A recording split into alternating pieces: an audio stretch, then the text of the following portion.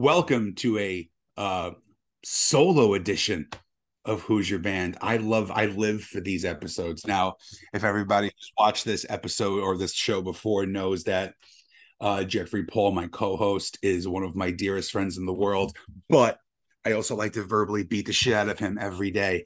So this is going to be hard for me to do by myself. I got to work with him last night at a gig, and the fucker did good. And that pissed me off so bad. He had laughs upon laughs, and I wanted to tape it, but then I want no memory of this shit because I hate when this fucker does good when we're doing a show.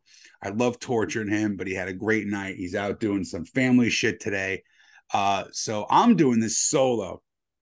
Now, our guest, I have never spoken to before, but I have seen this guy's name for the past 25 years growing up in the North Jersey hard rock scene. He's a former editor of Steppin' Out magazine. He's also been on the Howard Stern show many a time. Let's give it up for our guest, Mr. Chauncey Hayden. How are you, buddy? Hey, man. I'm taking it personal that your co-host didn't show up because I have a feeling it's about me and I'm into conspiracy theories. Oh, I have So, some too, but this is not one of them. He was pissed. He was actually pissed because I said, "Do you know who Chauncey Hayden is?" He goes, "Absolutely. You got him for the show?" I go, "Yeah, I got him for this Sunday." He goes, "Why the fuck is it this Sunday? I got planned. I can't do the show this Sunday." yeah, And no, it's called. It's called Watching the Giants. yeah, I have the Buffalo, I have the Bills Miami game on right now. I hope you didn't have the Bills. They're winning 34-24 at this point. Well, yeah, but they're not covering the spread. They're not covering the spread. This is a very interesting football postseason so far. Yesterday, well, this will be out in a couple weeks, but watching the Chargers collapse was just one of the most amazing things I've seen in a long time. I'm not a huge Charger or Jaguars fan, but man, was that good to see them just crumble. The whole season. Last week, I had the Jets, right?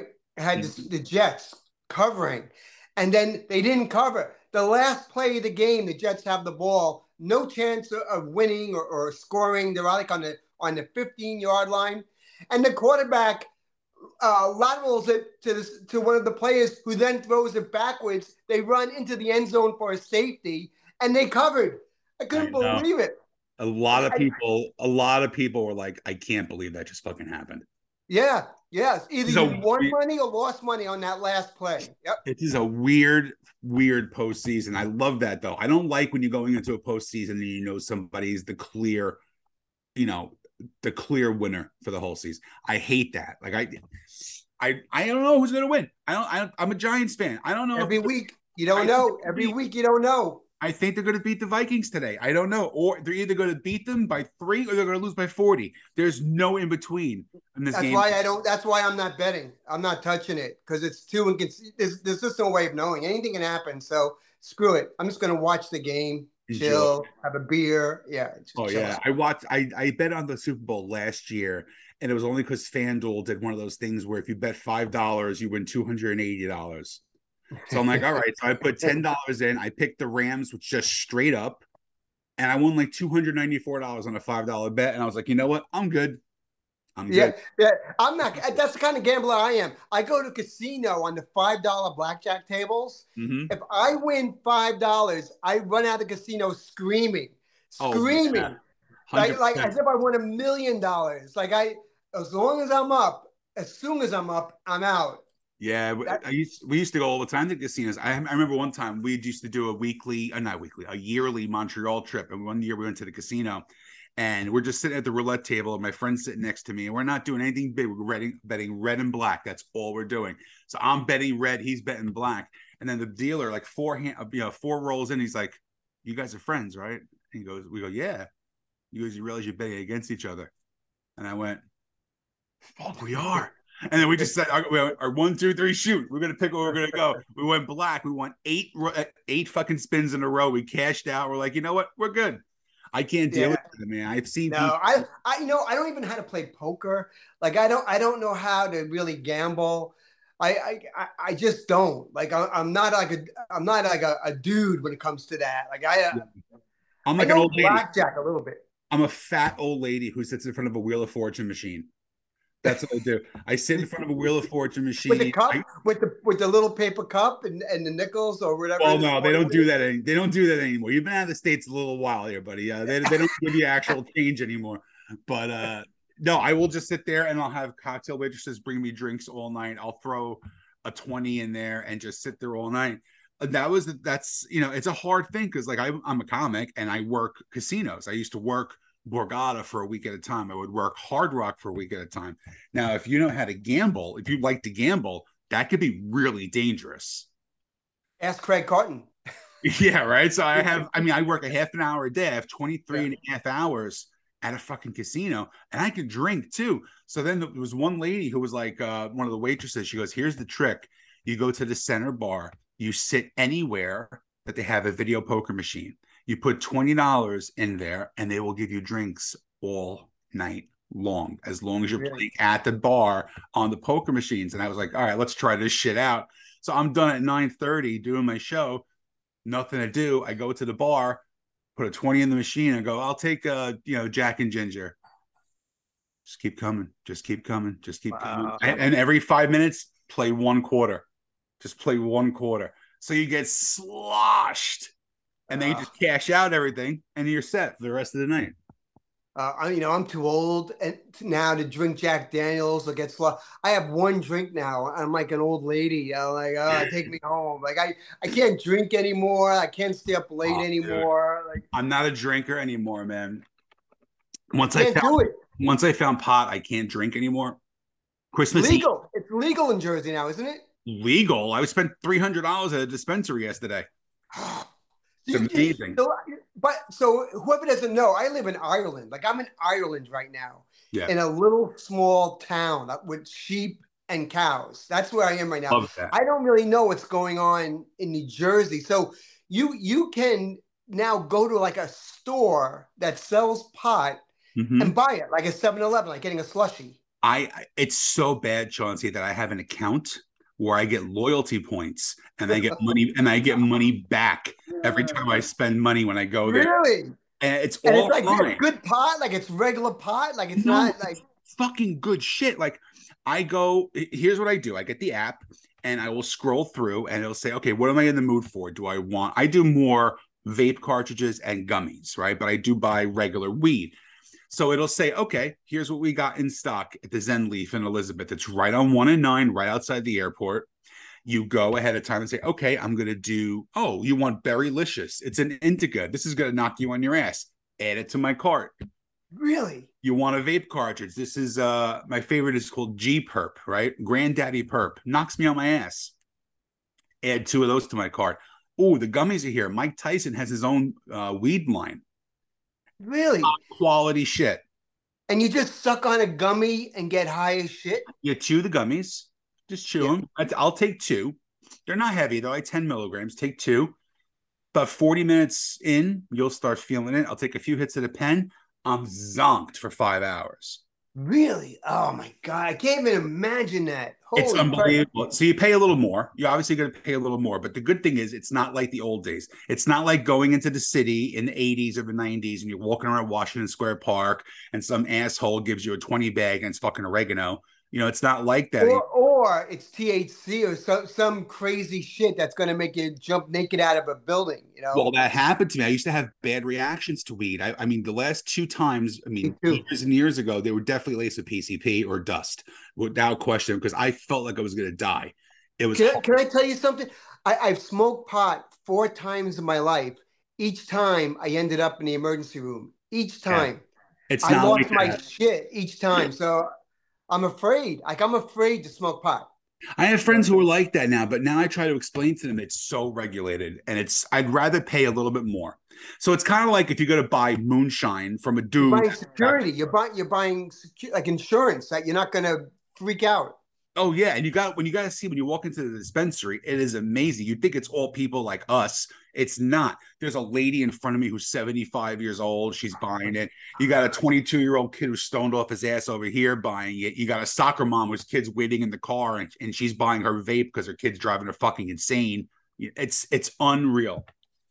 And if you get pulled over, nobody knows. It's not like when you get pulled over and you're drinking, they can smell your breath. Yeah. No, the cop wouldn't know if you've been. You could. I mean, I look very different when I'm stoned. I mean, basically because my eyes are fucking closed is what happens. But uh Well, I no, have the squinty no. eyes naturally, so I look Asian all the time, like Mr. Magoo. Remember Mr. Magoo? Oh yeah. Like I know I'm aging myself, but I'm like Mr. Magoo. My eyes are like slits. People don't even know how I see. That's freaking great. But it's so different now. I mean, because Yeah, again, I don't want to drink anymore. I got so drunk on Christmas Eve. I had 12 people in my house. I killed a bottle of proper 12 whiskey, Conor McGregor, which I'm a big yeah. Oh, he's big. That's big here in Ireland. He I'm has a his own big pub here in fan. Ireland. I Yeah, know. I just saw Bert Kreischer was there the other day. He just posted about it. He was there with. yep. In It's Dublin. good stuff, man. And I drank a bottle of it. Apparently, I had a little more Wow. than a bottle. Apparently, I was singing to people. I don't know people leaving, whatever. I'm 46. So the first time in my entire life, I will give you a little background. When I drink, I will drink hard. It's once or twice a year. I will vomit everywhere. I will clean it up. It's all out of my system. I'll have one or two more. I take an Advil, some water. I go to bed. I wake up the next day. Perfect. I'm good to go, ready to go. Really? I puked my brains out Christmas Eve. I did my normal. I took my Advil. I took my water. I went to bed. I woke up at 8:30. I'm like, all right, I'm a little sluggish. I made my coffee. I sat down on the couch. And for the first time in my life, I went, nope. And I got right back up into the bathroom and puked my brains out again. First time in my life that has ever See, happened. I'm the worst guy to vomit. When I vomit now, at this point in my life, I start crying that I'm going to die. Like I actually cry when I vomit now. Like, It's true. The things that we're so used to doing at a oh, young when I was a kid in the bar, it's like you go out to the car, vomit, go back in and drink some more. exactly. Now I open a ball and cry. I'll never forget one time going to Montreal. It was Beer Fest, and we got there at 10 o'clock. Yeah. 10 o'clock, I'm there. I drank my face off until I puked, and I ate a bison burger because they sold all kinds of weird shit. I'm eating fucking bison and drinking all kinds of weird foreign liquor at the same time. That worked out well. Halfway to the hotel, I puked my brains out. I was back in bed at 2 o'clock in the afternoon. 2 o'clock in the afternoon, and I was up at 4, ready to go again. That you Wow. can do when you're younger. You can do that. I can't do that now. No, I think that my greatest achievement when I was young, I had 14 iced teas at a bar, 14, and in between each one, I did a shot of Jack Daniels. Oh God. That would kill me today. Oh One yeah. would kill me. I'll never forget that I did we were doing a documentary, a wrestling documentary a long, long time ago. We were interviewing Razor Ramon, Scott Hall, right? So we took him to a Giants game at the old Giant Stadium. Then we take him to Bazookas in Secaucus. I don't know if you remember that place. Of course. Fun place. Love that place. Yeah. He would order a pint and a shot, but a pint would be one sip. It would just be, Oh my God. and then a shot. And he had about 30 of those. Oh my I God. can't picture for the life of me ever doing that again. No, no, man. And I wish I could. Like I'm not happy about it. I wish I could. I live in Ireland. Like I live in the drinking capital of the world, and I'm Already too invented old. it. And I'm too old to drink. Like it's almost like a Twilight Zone episode.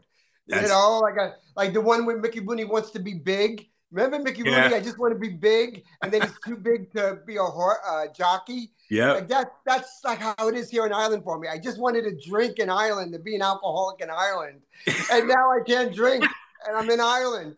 I told my friend that I was interviewing you, and he knows who you are. And I'm like, he goes, "Why are you doing it at 4 o'clock?" I'm like, "Because he lives in Ireland."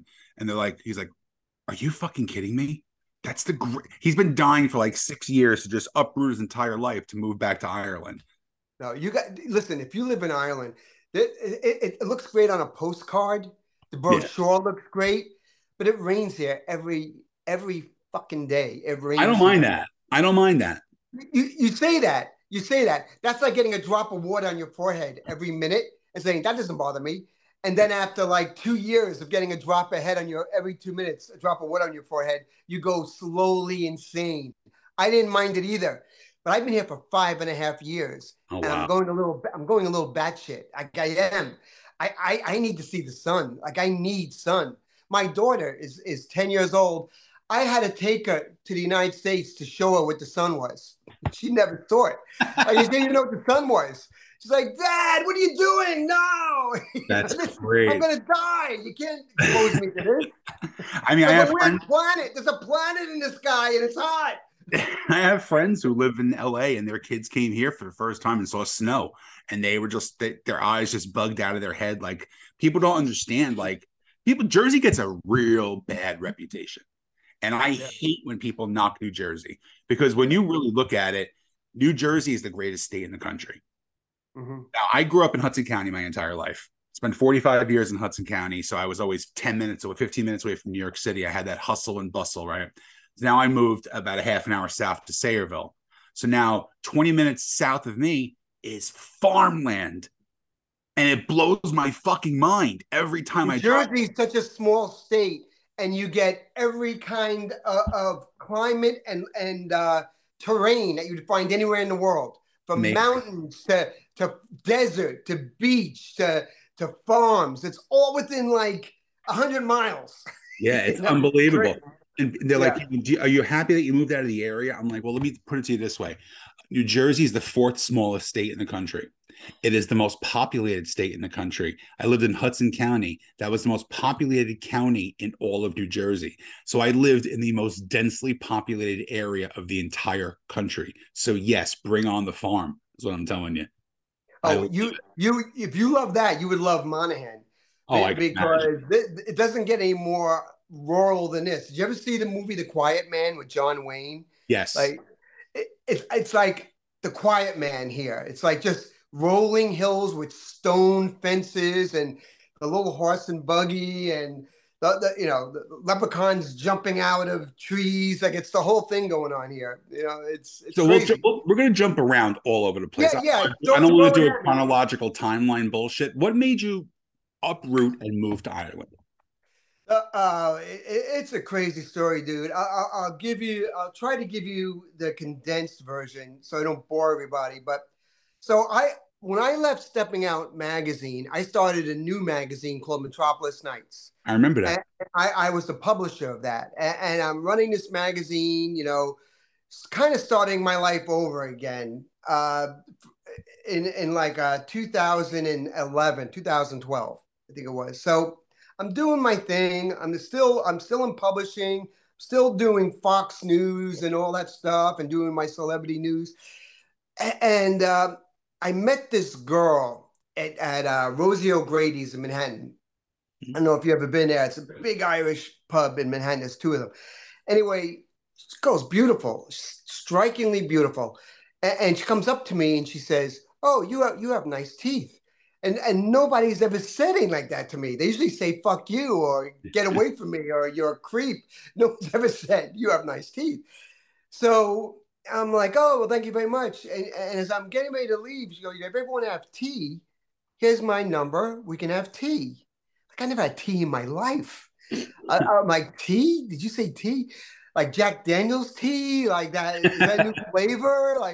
Uh, so I started meeting her for tea. And then one day, tea became, oh, I'm going to have a baby. You're going to be a daddy. And I was like, no, no, no, I'm too old. I can't do that. Thank you very much for that. But I have to rescind that offer. At this time, I can't take that offer. But thank you. That was kind of you. She goes, no, no, no, you don't understand. You're gonna be a daddy. And she said, and you're going to move to a place called Monaghan Island, and you're gonna watch sheep and work the fields. And like, wait, what? What? I have like a staff of 10 people. I have to do Fox News next week and I got a magazine. What are you talking about? She goes, no, that's your future. That's what's going to happen. So as quickly as I could, I changed my email, my number, and I got on a plane. It's just like, no, no, no, this is a nightmare. Like, Mr. Wizard, wake me up. No, this can't be happening. And she didn't take that too well and went back to Ireland. Okay. And I was like, fuck, man, I dodged a bullet. I dodged a bullet. That could have been a nightmare. And I go back to my life, and I'm doing my thing.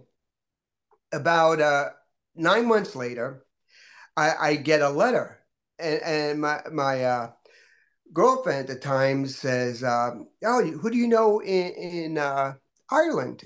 And I said, "I don't know anybody in Ireland." I go, "Open it up." So she opens it, and she goes, "Oh." I go, "What is it?" She goes, "The pictures of your child." Oh shit. You have a baby in Ireland, and these are the pictures. And you know, they say a woman becomes a mom the day she learns she's pregnant, and that a man doesn't become a father until he sees his child's eyes. I've And heard that. I think there's truth in that because my life changed at that second. I looked at these pictures and this face, this little doughy, white, round, bald face, and it looked just like me. Hmm. And I said, I'm a dad. I'm a dad. What are you going to do? And I ended up selling my house in New Jersey in Glen Rock. I got a little studio in Jersey City and was planning what the hell. My other half left, of course, left me. Right, obviously. Yeah, that's a whole nother story. But so now I'm single and living in an apartment in Jersey City, looking at the ceiling, thinking, what are you gonna do? What are you gonna do? You know, you're a dad. What are you gonna do? And tried to contact the mother and tried to say, okay, I'm gonna pay alimony, not alimony, child support, and you know, I'm gonna try and do whatever I can to be a dad. The right thing. And they were like, fuck you, you went there. You know, we just wanted to show you your child. You're never going to see it. You're never going to have a relationship. Go fuck yourself. So got an attorney trying to become a dad from Jersey City over in this little village in Monahan. And like 2 years went by and nothing's happening. 3 years went by, nothing's happening. They can't even find the family. So one weekend, I got on a plane and I flew to Ireland. I rented a car and I drove to this little town, not knowing where they are and nothing. Just moved, drove here in the middle of the night and started knocking on doors and saying, "Do you know this family? Do you know this child? Do you know?" And this is this is like a rural little town, and right away everyone's calling each other, you know, burning smoke signals and you know the whole thing. The white devil's And here. The white devil's here. Yeah. yeah. And so someone says to me, you know, I know where the grandmother of your child is if you want to find her. And I was like, no, where can I find the grandmother?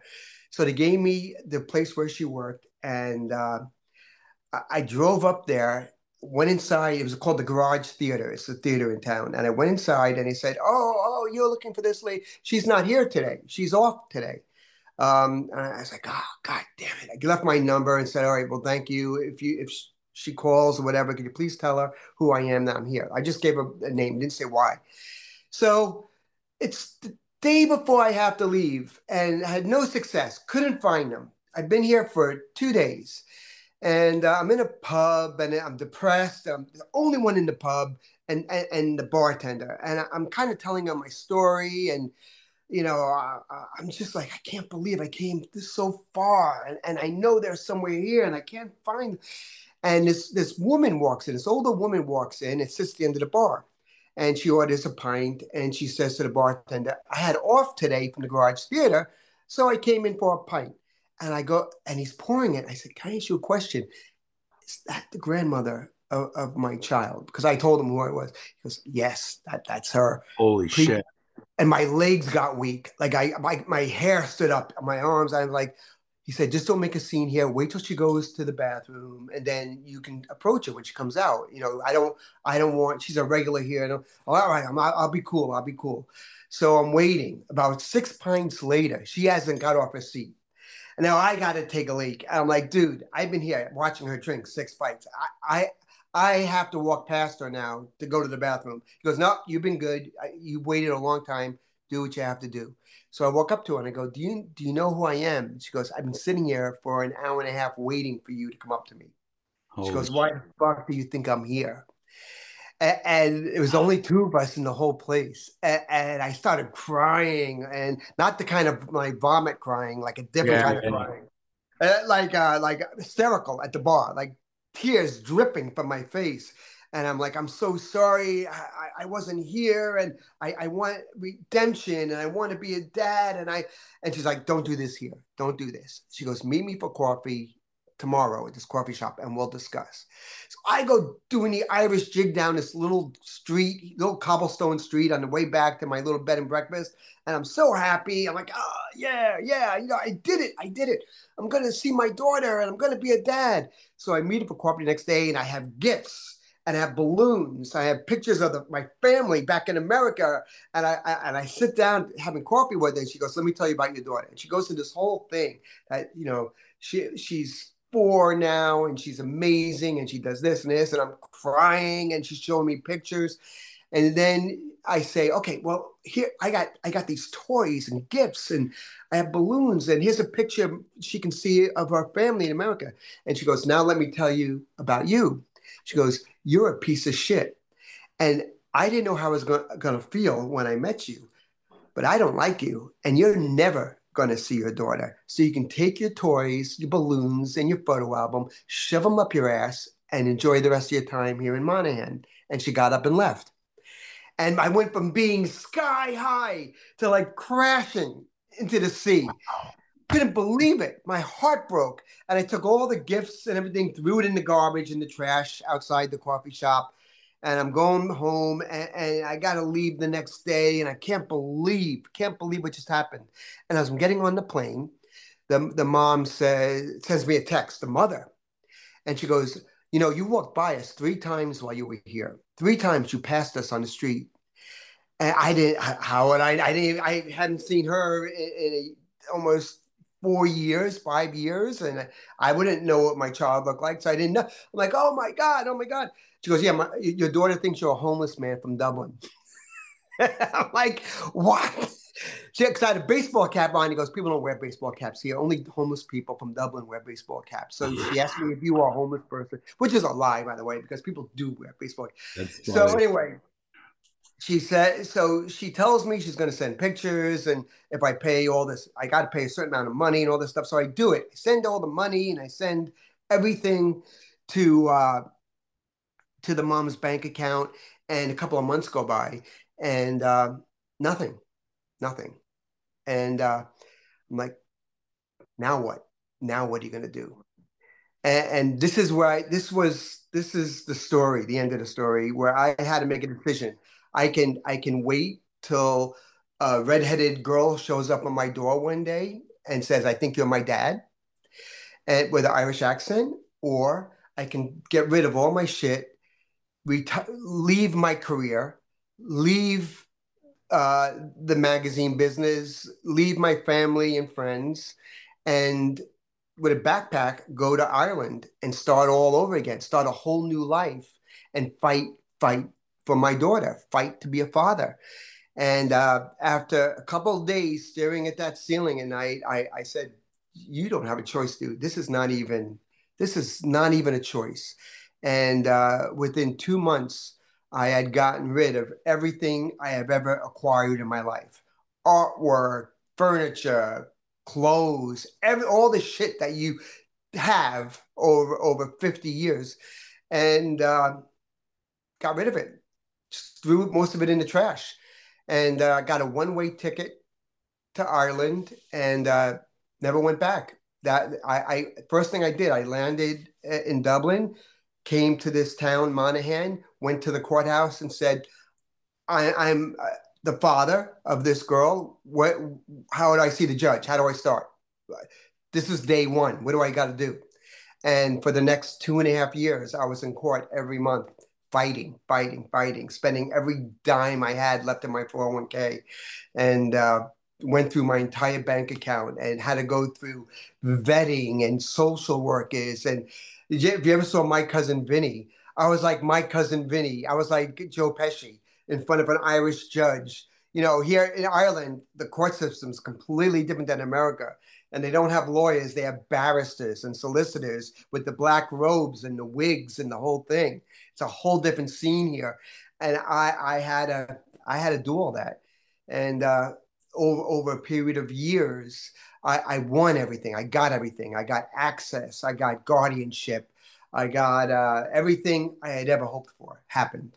And now my daughter is my best friend, and we're as close as two people could ever be. Like she's my whole world, my life, everything. Uh, it's like a movie. So it's hard to believe the last 5 years what has happened to me and how my life has changed from where I was in Jersey City and being Chauncey Hayden from the Stern Show and stepping out and Metropolis Nights to being the guy who lives in rural Monahan, who's just a dad, who's just a Dude, fucking dad. and that's the reason why I reached out to you, because I have always seen your name. I've always seen your name a million times growing up, watching, Stepping On magazine, going to the bars and picking it up and hearing about Stern and all this bullshit. And then, Yeah. you know how social media works. 9 times out of 10, you don't know the person that you meet. You don't know the person on social media. You're just a connection on a social media site. But I To have a lot of seen, people, I'm a douchebag. Like Chauncey, that douchebag. but no, Like, I'm the yeah, opposite. All I have seen yeah. is the progression over the last couple of years with you and your daughter. So Okay, from I Facebook, you've seen the from story, face the from Facebook. Facebook. So Yeah, I've seen your daughter grow up, and I've seen you go on vacations and stuff like that. yeah, yes, So like, yes, and then once in a while, I'll hear like, something will pop up from your past, and I'll say, okay, yeah, that's the dude that I know on Facebook, yeah. and I'm like, I got to dig in further. There's something I gotta get this story out, because let me tell you something. Number one, your daughter makes a much better looking version of you than you are. You're a better looking version of as a girl than you are as a dude. It's Okay. hard to believe. It really is hard to believe, but I give the mom more credit than I give myself, right, quite honestly.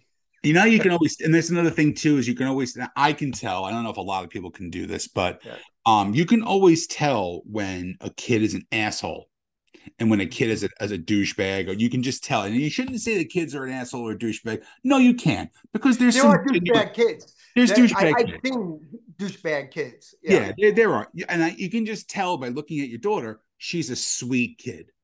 Thank and that, you. Yeah. and that you guys are genuine, like you just said before, you guys are genuinely best friends, and that means everything to me. I love seeing that. Yeah.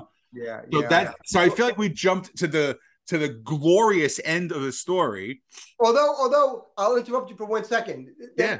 The, while I was getting vetted, I was allowed to see my daughter, but I Mhm. couldn't tell her who I was. So I would get to see her once a week for 1 hour with social workers watching in a room. But she had no idea why she had to meet me. She just knew for 1 hour she had to sit and talk to me, and I could talk to her and play with her, but I couldn't tell her who I was. I wasn't allowed. Hard. So it was so hard. Oh man, it was hard. I mean, I'd be online at the local food shop and she'd be in front of me. And I couldn't even say, couldn't hug her, couldn't touch her, couldn't even really look at her. It was like that for a long time. So the social worker who did all the vetting said, I think you've proven yourself. It's time to tell her who she's meeting once a week and tell her the story. And she said, we have to think of a way to tell her so she's not too traumatized. So she came up with the idea of writing a letter. She goes, write her a letter while you're here. Tell her the story that's appropriate for a 6-year-old, 5-year-old, six at the time, and I'll read it to her. I meet with her every. She would meet her separately to help her with this. She goes, when I meet her, I'm gonna read. I'll read her your letter to her, and we can see how she handles it. So, all right. So I write this letter, and tears are coming out of my eyes as I'm writing it. Poppy, I'm your dad, and I just want you to know I love you, and this is what happened. I'm sorry I wasn't here soon. I'm writing my heart out in this letter, and the social worker meets her and reads it to her. So then afterwards, I meet the social worker for coffee to find out how it went. So we sit down and my heart's pounding. I'm like, what was her reaction? What did she say? What happened? She goes, well, I read her the letter. And I go, and what happened? She goes, she looked at me and said, oh, he's my daddy. She goes, well, can you tell him I said, thank you very much, but he can go home now because I was hoping for an Irish daddy. I was like, ah, It's ah, my hysterical. fucking daughter. Tell her to go fuck herself. I've been here for fucking 3 years. I spent my life savings. Fuck you. Fuck you. That's great, though. Oh, that was her first reaction. And she'll tell you the story today. Like she loves telling that story. That's Even now, she'll bust my balls and go, you know, Dad, I really could trade you in for an Irish daddy. So be careful.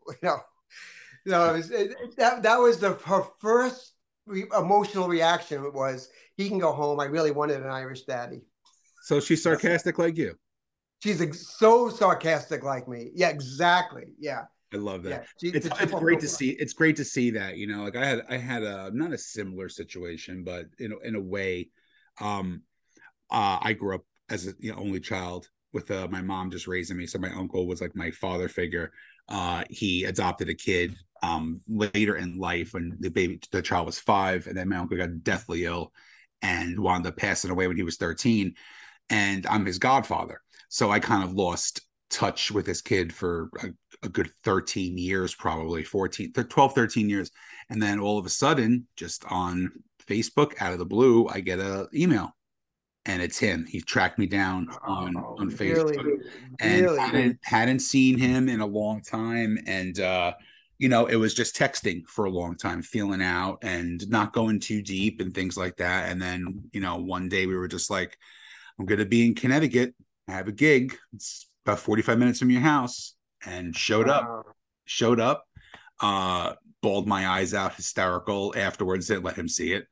And now I Wow. was texting him yesterday about his beautiful Seattle Seahawks and how they sucked a bag of dicks Do yesterday. you guys have a relationship now? Now we have a relationship. He comes to shows, like he'll come down here to New Jersey. I'll take him out to the craft beer. He loves How craft beer. amazing. And I'm 46, he's 32, so it's not a huge difference in age. You know what I mean? Right. Obviously, your daughter is a lot younger than you, and it's a different dynamic. But now it's like I could be the sounding board. Like if you need advice, dude, I'm here. I've been through it all. I'm here. Right. Right. You Yeah. want to get your own place? Here's what you got to do. You having girl trouble? Here's what you do. Right. You Right. tried this beer. Try this one instead. So I Which understand. is Yeah, which is how I thought my story was going to go. I, my friends, everyone in Jersey said, "Dude, you're out of your mind. You're gonna move to Ireland. You can't move to Ireland. You can't live in Europe. And what are you gonna do for money? What are you gonna do to survive? You'll be back in 2 weeks." They said, "You're gonna be back in 2 weeks. You're never gonna. First of all, the courts are never going to allow you. You're Chauncey Hayden from the Howard Stern show. As soon as they Google you, they're going to kick you out of the country. So, and they had valid points. I was like, I know the odds are against me. The odds were so stacked against me. Every person I respected said, she'll find you, man. Just live your life here. She'll find you. Don't worry about it. It's a small world now, social media. And I could have easily done that, but I couldn't go to sleep at night and thinking I have a little girl laying in a bed wondering who her daddy is. And I'm sitting here jerking off in Jersey City. I go, no fucking way. I said, if it kills me, I'm gonna find her and tell her who I am. And, you know, like a bull in a china cabinet. That's how I came over here. No, wasn't going home. I wasn't gonna go home until I won. You know, What do you do for a living now out there, or are you retired? I'm retired. Better. I'm retired and happily retired. I have a great pension. I did very well in my life, and I'm also a military veteran. I didn't realize. So yeah, I'm a disabled vet. So Okay. so so I have income from that. I do very blessed that I do very well financially. I don't have to worry. I was And wondering if you're still in the magazine business in some sort of way, shape, or form, because nowadays you don't have to be in an office to be able to run anything. well, dude, the first 2 years I lived here, I kept Metropolis Nights going. I worked. The only thing that retired me was the pandemic. I still had my staff in Jersey, and with the 5 hour time difference, at lunchtime I go to a coffee shop with Wi-Fi, and I talk to all my staff. I would sell ads from here. The magazine was still every month. I put out Metropolis Nights for 2 years after moving here, and was doing as well as you could do with the print magazine business, because it really wasn't the same as it was in the 90s and 2000s. But I was surviving on that. And the pandemic came, and that wiped everything. That forced my hand into retirement. That's see, this is what I wanted out of this interview, because like I said, I mentioned what kind of podcast we are. I say how we talk about music, but look, we're 40 minutes in. We haven't even touched music yet. And this is what happens a lot. There's some guests, like I had Matt Pinfield on here one time, and it was, to this day, the longest interview I ever had. It was an hour and 45 minutes. Or hour got a lot of history. Because he don't shut the fuck up either. He wants to talk about like, oh yeah, I bought this 45 in 1968. And I'm like, dude, I don't want to hear any of that. Let's just talk more. And it was just on and on. And then there's episodes where like I'll do this and we will just talk for 59 minutes. I'll be like, okay, so do you like music? Yeah, I love music. Cool, man. Okay, thanks for hearing this episode of Who's Your Band. I don't give a shit. You're not one of those. Yeah, music's okay. Yeah, exactly. That's all it is. But you know what it is. But I guess with me, because there's so much controversy, because the people who know me one of two ways. They know me from the Howard Stern show, or they know me through Stepping Out magazine, right. or both. And I left Stepping Out in such a Howard Stern under such controversy and such publicity. It was on the front page of the Daily News and the New York Post when I left Stern. It was like a scandal. So a lot of people hated me. They thought I screwed Howard over, and it was a whole big thing.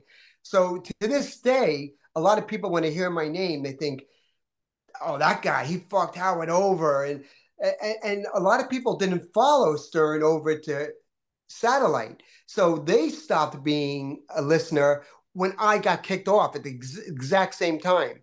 So that's all they know is me exiting the show under really like blackballed, angry circumstances, So you can get a lot of confusion of what happened and why I left the show and then got blackballed by Stern. It's a pretty exclusive list of people that are banned from the show that can never be mentioned. And I'm happy to be a part of it. It's me.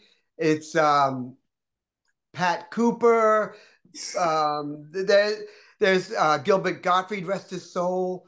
There's a bunch of us that can never be mentioned ever on the Howard Stern show. There's actually a list. There's a list. I was never Team Howard. I was always more of an O&A guy. Oh, you were? And that's how I got it. That's how I got into comedy was from listening to Opie and Anthony. But like I loved Stern growing up, the Channel 9 TV shows and listening before I went to satellite radio. Once I went to satellite, I was done. I wasn't like in that time frame to really have a satellite radio. You know what I mean? But it wasn't very good in the beginning. It cut in and out. And it wasn't. I didn't think it would succeed at the time because it just didn't seem.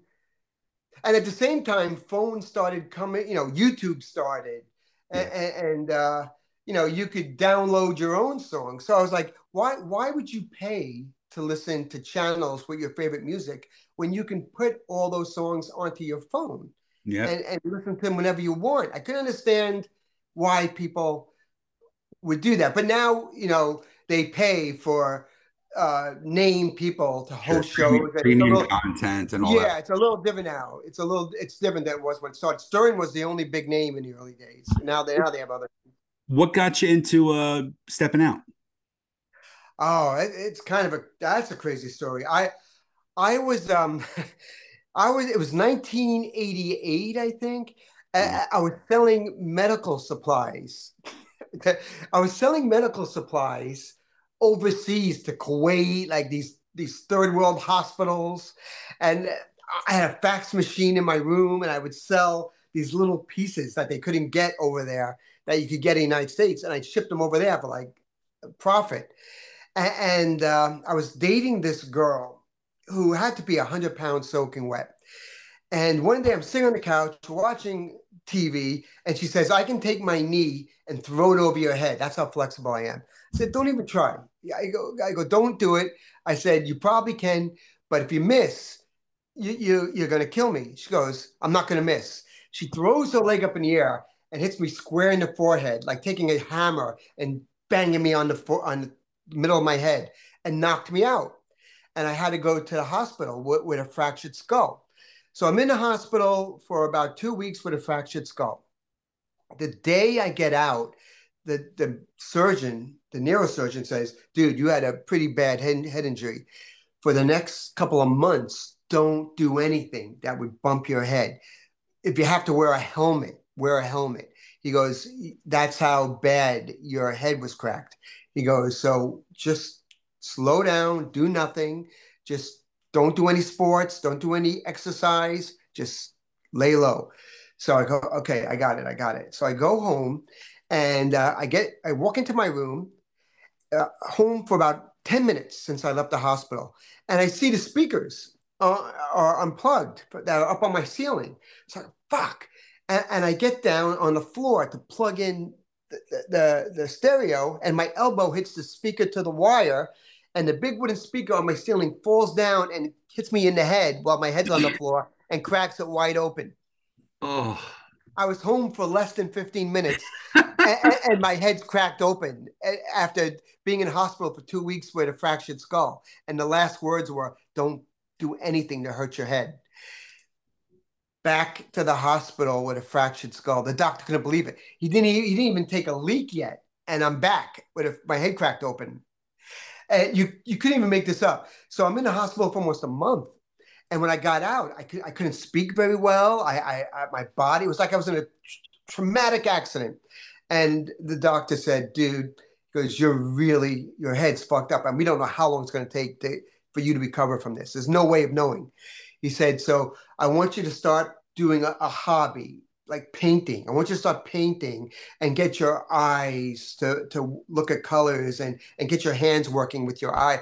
So I said, all right, I can do it.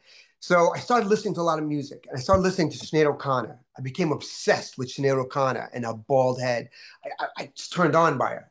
Maybe that was whole subliminal. Go for an Irish broad. Look what happens to you now.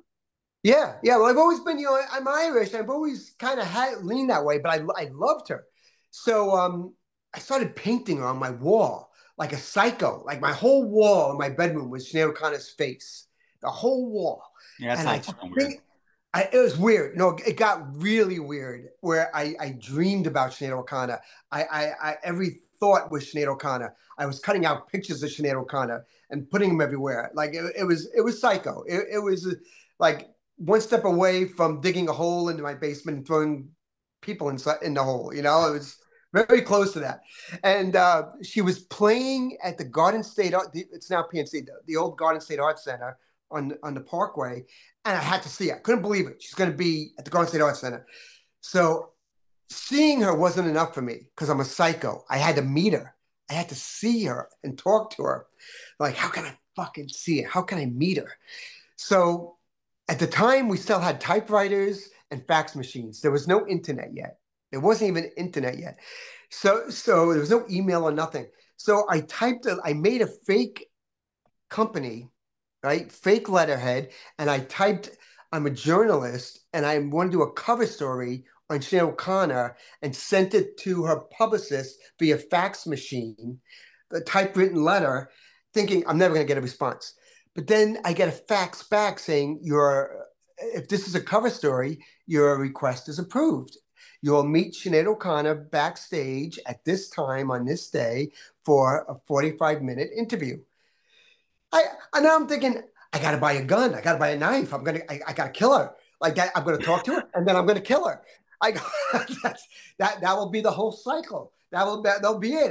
I can spray paint my wall black and get my gun and my knife and go down there and kill her. I can't believe how easy this is. I'm going to murder Sinead O'Connor. So I go down there, and I went to Radio Shack and got a radio, And because I wanted a memory of this, I'm not a journalist. I've never interviewed anyone, and I don't even know how to do any of this. So there she is, and I'm sitting in a room with her for 45 minutes, asking her every question I ever wanted to ask her, asking about her life. But I didn't kill her. I liked her so much that I said thank you. She gave me a hug. I almost passed out, and I went home after I saw the show. I drove home. Now, that was the night that she refused to sing if Frank Sinatra, I'm sorry, if they played the Star Spangled Banner. She said, I won't sing for the American national anthem. And Frank Sinatra said, if I ever meet her, I'm going to kick her in the ass. And it was front page of all the papers around the world. Now, everyone wanted the story. I had the only interview. I was the only journalist that met with her backstage and had a Q&A. So this magazine had just started like 2 or 3 weeks earlier called Stepping Out. It was like a 10-page flyer with the weather on it, right? And a question mark after stepping out, like a silly question mark. It was corny. It was a couple of pages. And I remember calling the owner and saying, look, I got an interview with Sinead. At first I called the Aquarian, but they told me to go fuck myself. I said, I got an interview. I go, do you want it? They said, get out of here. They didn't believe me. They told me to fuck off. So I called Stepping Out, and the owner said, look, I can't, we're just started. We have no money, but I'll put it on the cover and I'll run your interview with your name underneath saying interview by your name. So I agreed and I did it. And that week, everyone said, how did this little shit magazine get this interview that the whole world wants?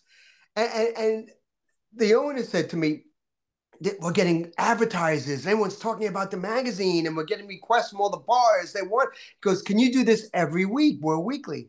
I said that was the easiest thing in my head. I said that was so easy. You just ask to talk to someone, and they say yes. I said, yeah, I can do that.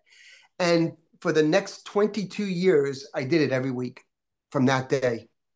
That's fucking amazing. 22 years, every single week, I interviewed somebody. I would get that magazine all the time. Whenever I had my band play, that would be like the big thing is when the Rec Room in Wallington would put out their ad and Jeff would put out their ad and Stepping Out. And my band's name would be there. I'd clip out every single one. Well, in those days, bands were a big part of the North Jersey scene. It was huge. They were huge, and there were a lot of places to play. Every bar had to have a stage because everyone wanted to see a live band. It was before the age of promoters and DJs. They didn't exist yet. So the only entertainment was comedy or bands. And so everyone needed their schedule out, and there was no internet. There was no social media. So Stepping Out was like a gold mine. Yep. We were established. At that point, we had become established already, right when the height of the band scene hit. So it was unbelievable. Every week, we got to the point where I think we were 120, 130 pages weekly. Yeah, it was nuts. It was a huge success, tremendous. And then when Howard Stern got involved with Stepping Out, it went off the charts. It was like on steroids. I got into a fist fight with Sam Kinison down at Rascals. We got into a brawl, and the next day it was in page 6 of the New York Post. So Howard Stern gets up and goes, Gary, who's this? What's Stepping Out magazine? Who's this? Is this a chick, Chauncey? Is that some dude? Who did Sam have a fight with? It sounds like a girl's name. Like, who the fuck is this? And he goes, guys, he's a guy and he's on the phone. Do you want to talk to him? He goes, yeah, put him on. And so I'm talking to Howard Stern for the first time about my fight with Sam Kinison. It's in all the newspapers at Rascals. And he's like, he goes, what is Stepping Out? What the fuck? It's like a gay magazine, Stepping Out the Closet. He goes, what do you do? And he goes, you do everything. Like, you do the interviews, you do the ads. He goes, do you have a broom up your ass? And you sweep while you're, doing your interviews? He's going on and on. He's like riffing on it for like an hour, making fun of me and the magazine. And I mean, Stern was so big then, so big. And an hour of Stern talking about Stepping Out, there was no stopping us then. It's like everyone wanted to know who Stepping Out was and who I was. And then Stern, he got such great feedback from it. And I guess I was a fun character to have on the show. He saw, he was good at that. He saw me as a character, you know? And so every day, every other day, he's talking about me, stepping out and stepping out. And then I realized the power of Stern. So in all my interviews, I'd always throw in a question. Oh, by the way, Howard Stern was saying this about this one thing. He goes, "Do you agree? Do you follow the same philosophy, or what do you feel about that?" And I'd get, anger, rage. In those days, celebrities, Hollywood hated him. So you get these famous people, Ellen DeGeneres or Bill Clinton, who was running for president at the time. No, Howard's, he should be jailed for treason. He's a shitbag. He's this. And then Howard would read the whole thing on the air and talk about me and talk about the magazine. And that went on constantly. So at that point, it was like fame, like a reality show fame. Sure. Everything blew up. It was awesome. It was an awesome run for 2 decades. Man, that's great. Now you're enjoying your retired life. Yeah, now it's all behind me. All that's over with. I went from having a gossip column in the New York Daily News, from being, a talking head on all the news shows, Stern, to, just being. I've been on the cover of Hustler magazine. You know how hard it is to get on the cover of Hustler magazine. You know how I, hard it is to jerk off to the Hustle magazine with your face on the front of it?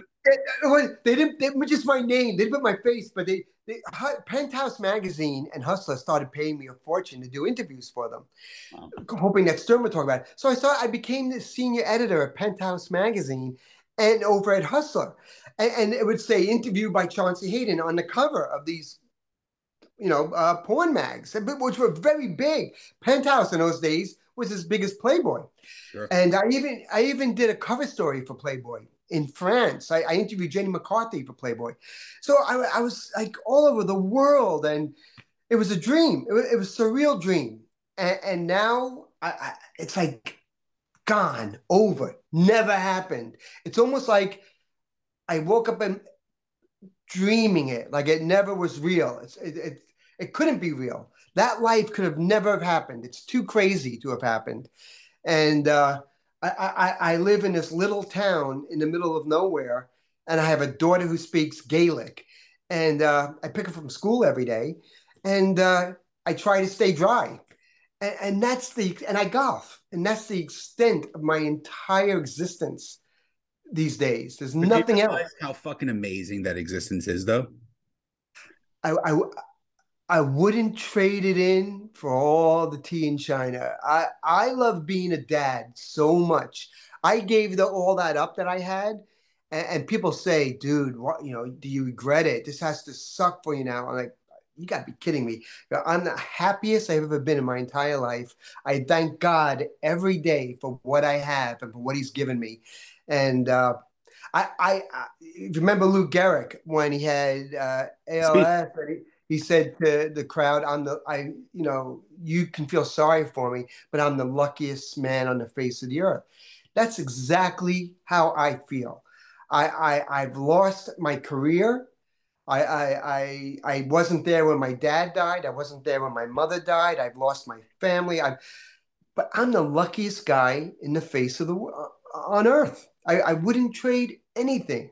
So happy. I'm so You have grateful. to really take a step back and look at that time frame too, because that was a time frame of excess when a lot of drugs were really in the forefront and everything like that. I should be dead. Yeah. There's so many people who are just even involved in the Stern show or in that kind of lifestyle that are not on this earth anymore, let alone have taken the time to redo themselves and completely do a 180 with their life and make it for the better. So, dude, congratulations. I was on that path. I was on Yeah. that path. In fact, I wrote a story called Monahan Redemption, where I'll email it to you. I'll send it to you. It's about the person I was compared to who I am now. And I call it Monahan Redemption. I feel like I was reinvented. I feel like I was reborn here, that God gave me a second chance. That's what I feel like. God said to me, if you be a good father to this child, I'm going to grant you a second chance at life if you do this for this girl. and I feel that that's what's happened. I feel like I've been given a second chance. I like it's a wonderful life. Yeah. You know, I really feel like I was on the verge of leaping, off a bridge, and I've been reborn. Not to get too corny or sentimental, No, dude, but, I'm but a, that, I'm a firm believer in that shit, dude. I'm one of those. I get a lot of flack being a comedian, like that you can be a real dickhead, whatever. I'm always that person who says, and I said this the other night. Every advice that I'm asked for, they always say, "What's the best advice to give as a comedian?" I'm only doing this 15 years, so I can give them a little bit of advice, and I say, "Be a good person." yeah, It's the only thing you can do because it doesn't matter if you're a fucking ditch digger, if you're a comedian, if you're a baseball player, or if you're a doctor. The core of it is being a good fucking person. and it's never too late to change. It's never Exactly. too late. We're all going to make mistakes in this life, and it's how you bounce back from them. I see people. I mean, I'll just say, I look at Artie Lang, and Artie was a genius. He was hysterical on the phone, on the mic and stuff, and I can't look at his face because of just the devastation he's done from drug use and stuff like Right. that. This is a guy who had the world in his hands and has given the same chances over and over and over again, and just not doing anything with it. Your story is very different, which I'm so glad. Although I'll say about Artie, he said this once, and it's amazing. So someone asked him, "What you have the money to fix your nose? Why didn't you get plastic surgery and fix it?" He goes, "Because two reasons. Every day I'm going to look in the mirror and see what I did to myself, so I realize how I was, and I want other people to see my face and to keep them from being who I became." And that gives me chills. Yeah, When I've heard that too. It's hard to hear, but you also understand it too. I That's understand kind it. of it's his kind of way of giving back. Yeah, exactly. My way of giving back is being a good dad. So it's very personal between me and my daughter, but my daughter is Artie's nose in a sick way. She's a little more attractive than Artie's nose, but she's my Artie's nose. Like I look at her every day, and it reminds me of where I was and the second chance I have at life because of her. And another thing people say to me, they go, "You're such a good dude to do that for your little girl." I'm like, "I'm not a good dude." Chris Rock does a bit where he goes, brothers say, I'm a good father. I provide. I'm a good father. They go, What? you're Yeah, supposed to be a good father. You're yeah. supposed to What do provide. you want? A cookie? Yeah. Yeah, that's how I look at it. I go, I'm not a good dad. I'm supposed to pick my daughter from school and be a good dad to her. So I don't want to slap on the back. She saved my life. I didn't save her. She saved me. I'd be dead now without her. It's like I look at her and she's like an angel that saved me. And every day I see her, I give her a hug and I squeeze her. That's And, it's my word. I live by this motto, and that everything happens for a reason. I do too. And I think about that. It's funny you say that because I look at my life and all my sins and all my indiscretions, and I think if one of those things didn't happen, would I be here today? It's almost like a road you take, a narrow road, and all it takes is one little bump to change the trajectory of that path you're on. So I 100%. did a lot of fucked up things and made a lot of mistakes. But without all those mistakes, would I be here talking to you now, telling my story? I don't think so. I don't regret one single thing that I've done in the past or the mistakes that I made. I just don't because all of it led me to sitting in my bed right now in my underwear talking to you. Well, I didn't need to hear about the underwear part. But listen, like I said before, sometimes we talk about music. Hey, in the email to Chauncey, I said, "Hey, what's your favorite band?" He said The Clash. Yeah. There's the music portion of Who's Your Band, just so you guys know. I like the Clash. How Exit. was All I that? need. That's all I fucking need. I don't care. That's all I need for the podcast. This was a lot of fun. I want you to promise me one thing, and the next time you come back to the States, I will reach out to you. We have another mutual friend, Bruce Miller. Uh, Bruce, Bam Bam. Bam Bam lives right down the block from me. I've known him forever. Yeah, I'll tell you one quick story about Bam Bam. Oh, everybody This has one. this is how I feel about Bam Bam. So he knew me from the Stern Show, and he knew me from Freddie. He knew me well, but he knew me from Freddie, and he knew the story. Freddie told him my story when I decided to move to Ireland. So when I was in court here fighting for my daughter, and I had, you look me up on Google, and that says it all. It's not like you would never want me to be a dad if you look me up on Google, right? Right. He was the sheriff for Hudson County then, and he sent me on police letterhead the most incredible endorsement to the court of the man that he claimed I was, as far as a character goes. He just stepped up and said, "This, if anyone deserves to be a dad, it's this guy." And this is my number. I'm with the police department in Hudson County. You can call me for a reference. I stand by this guy, and I would bet my badge on this guy being a great dad. I'll never forget it. I almost cry talking about it. I love him, and that was an amazing Dude. thing he did for me. Yeah, it just goes to show you can't judge people by their appearance, because if you look at him, he's an albino freaking shaved gorilla, which is what Scary looking dude. Yeah, yeah. Well, he looks like a scary piece, but he's a fucking big ass mush, and he's a mush. he's a mush, mush, man. and another connection that we have. So when Yeah. you come back to the States, hopefully it's soon. I know you were Mhm. just here. We will get the gang together. We will go to Dingo's, and then I will take you to the dispensary, and I will get you high on some legalized New Jersey marijuana. And no matter how much I beg, don't take me to the emergency room. You got to strap me down and say, "You're gonna live. You're gonna live." It'll be like the scene from Young Frankenstein. No matter how much I scream, no matter how much I beg, don't open the door. That's great. Dude, this was a lot of fun. A lot of fun. I'm so Ah, happy. I'm glad we didn't focus too much on Howard. I'm glad we didn't focus too much on stepping out. I wanted your story. I wanted the second part of your story to get hope it. I didn't bore you. I hope I didn't bore your No, listeners. this is 100 episode 112, and I will tell you right now, this is probably my favorite episode we've done. Oh man, thanks a lot. Nothing but honesty and love, and I'm off to Istanbul in a few hours, by the way. Wow. So if I end up in a Turkish prison getting Call Bam Bam. fucked in the ass, Call Bam Bam. I ain't helping you. I'll have a whole nother story for you for the next episode. That's awesome. Guys, thank you so much for checking out the podcast. John, give me your social media stuff so they can follow you on social media. Uh, on Facebook, it's my name, Chaunce, Chaunce, Hayden, Haydn, and it's the same thing on Twitter. However, my Instagram account was stolen by a hacker. So it says Chauncey Hayden, but it's some guy selling Bitcoins under my name, and I can't get it back. So don't follow Chauncey Hayden on Twitter because he's a hacker and he'll try to steal your account. So Unbelievable. yeah. All right, man. Right.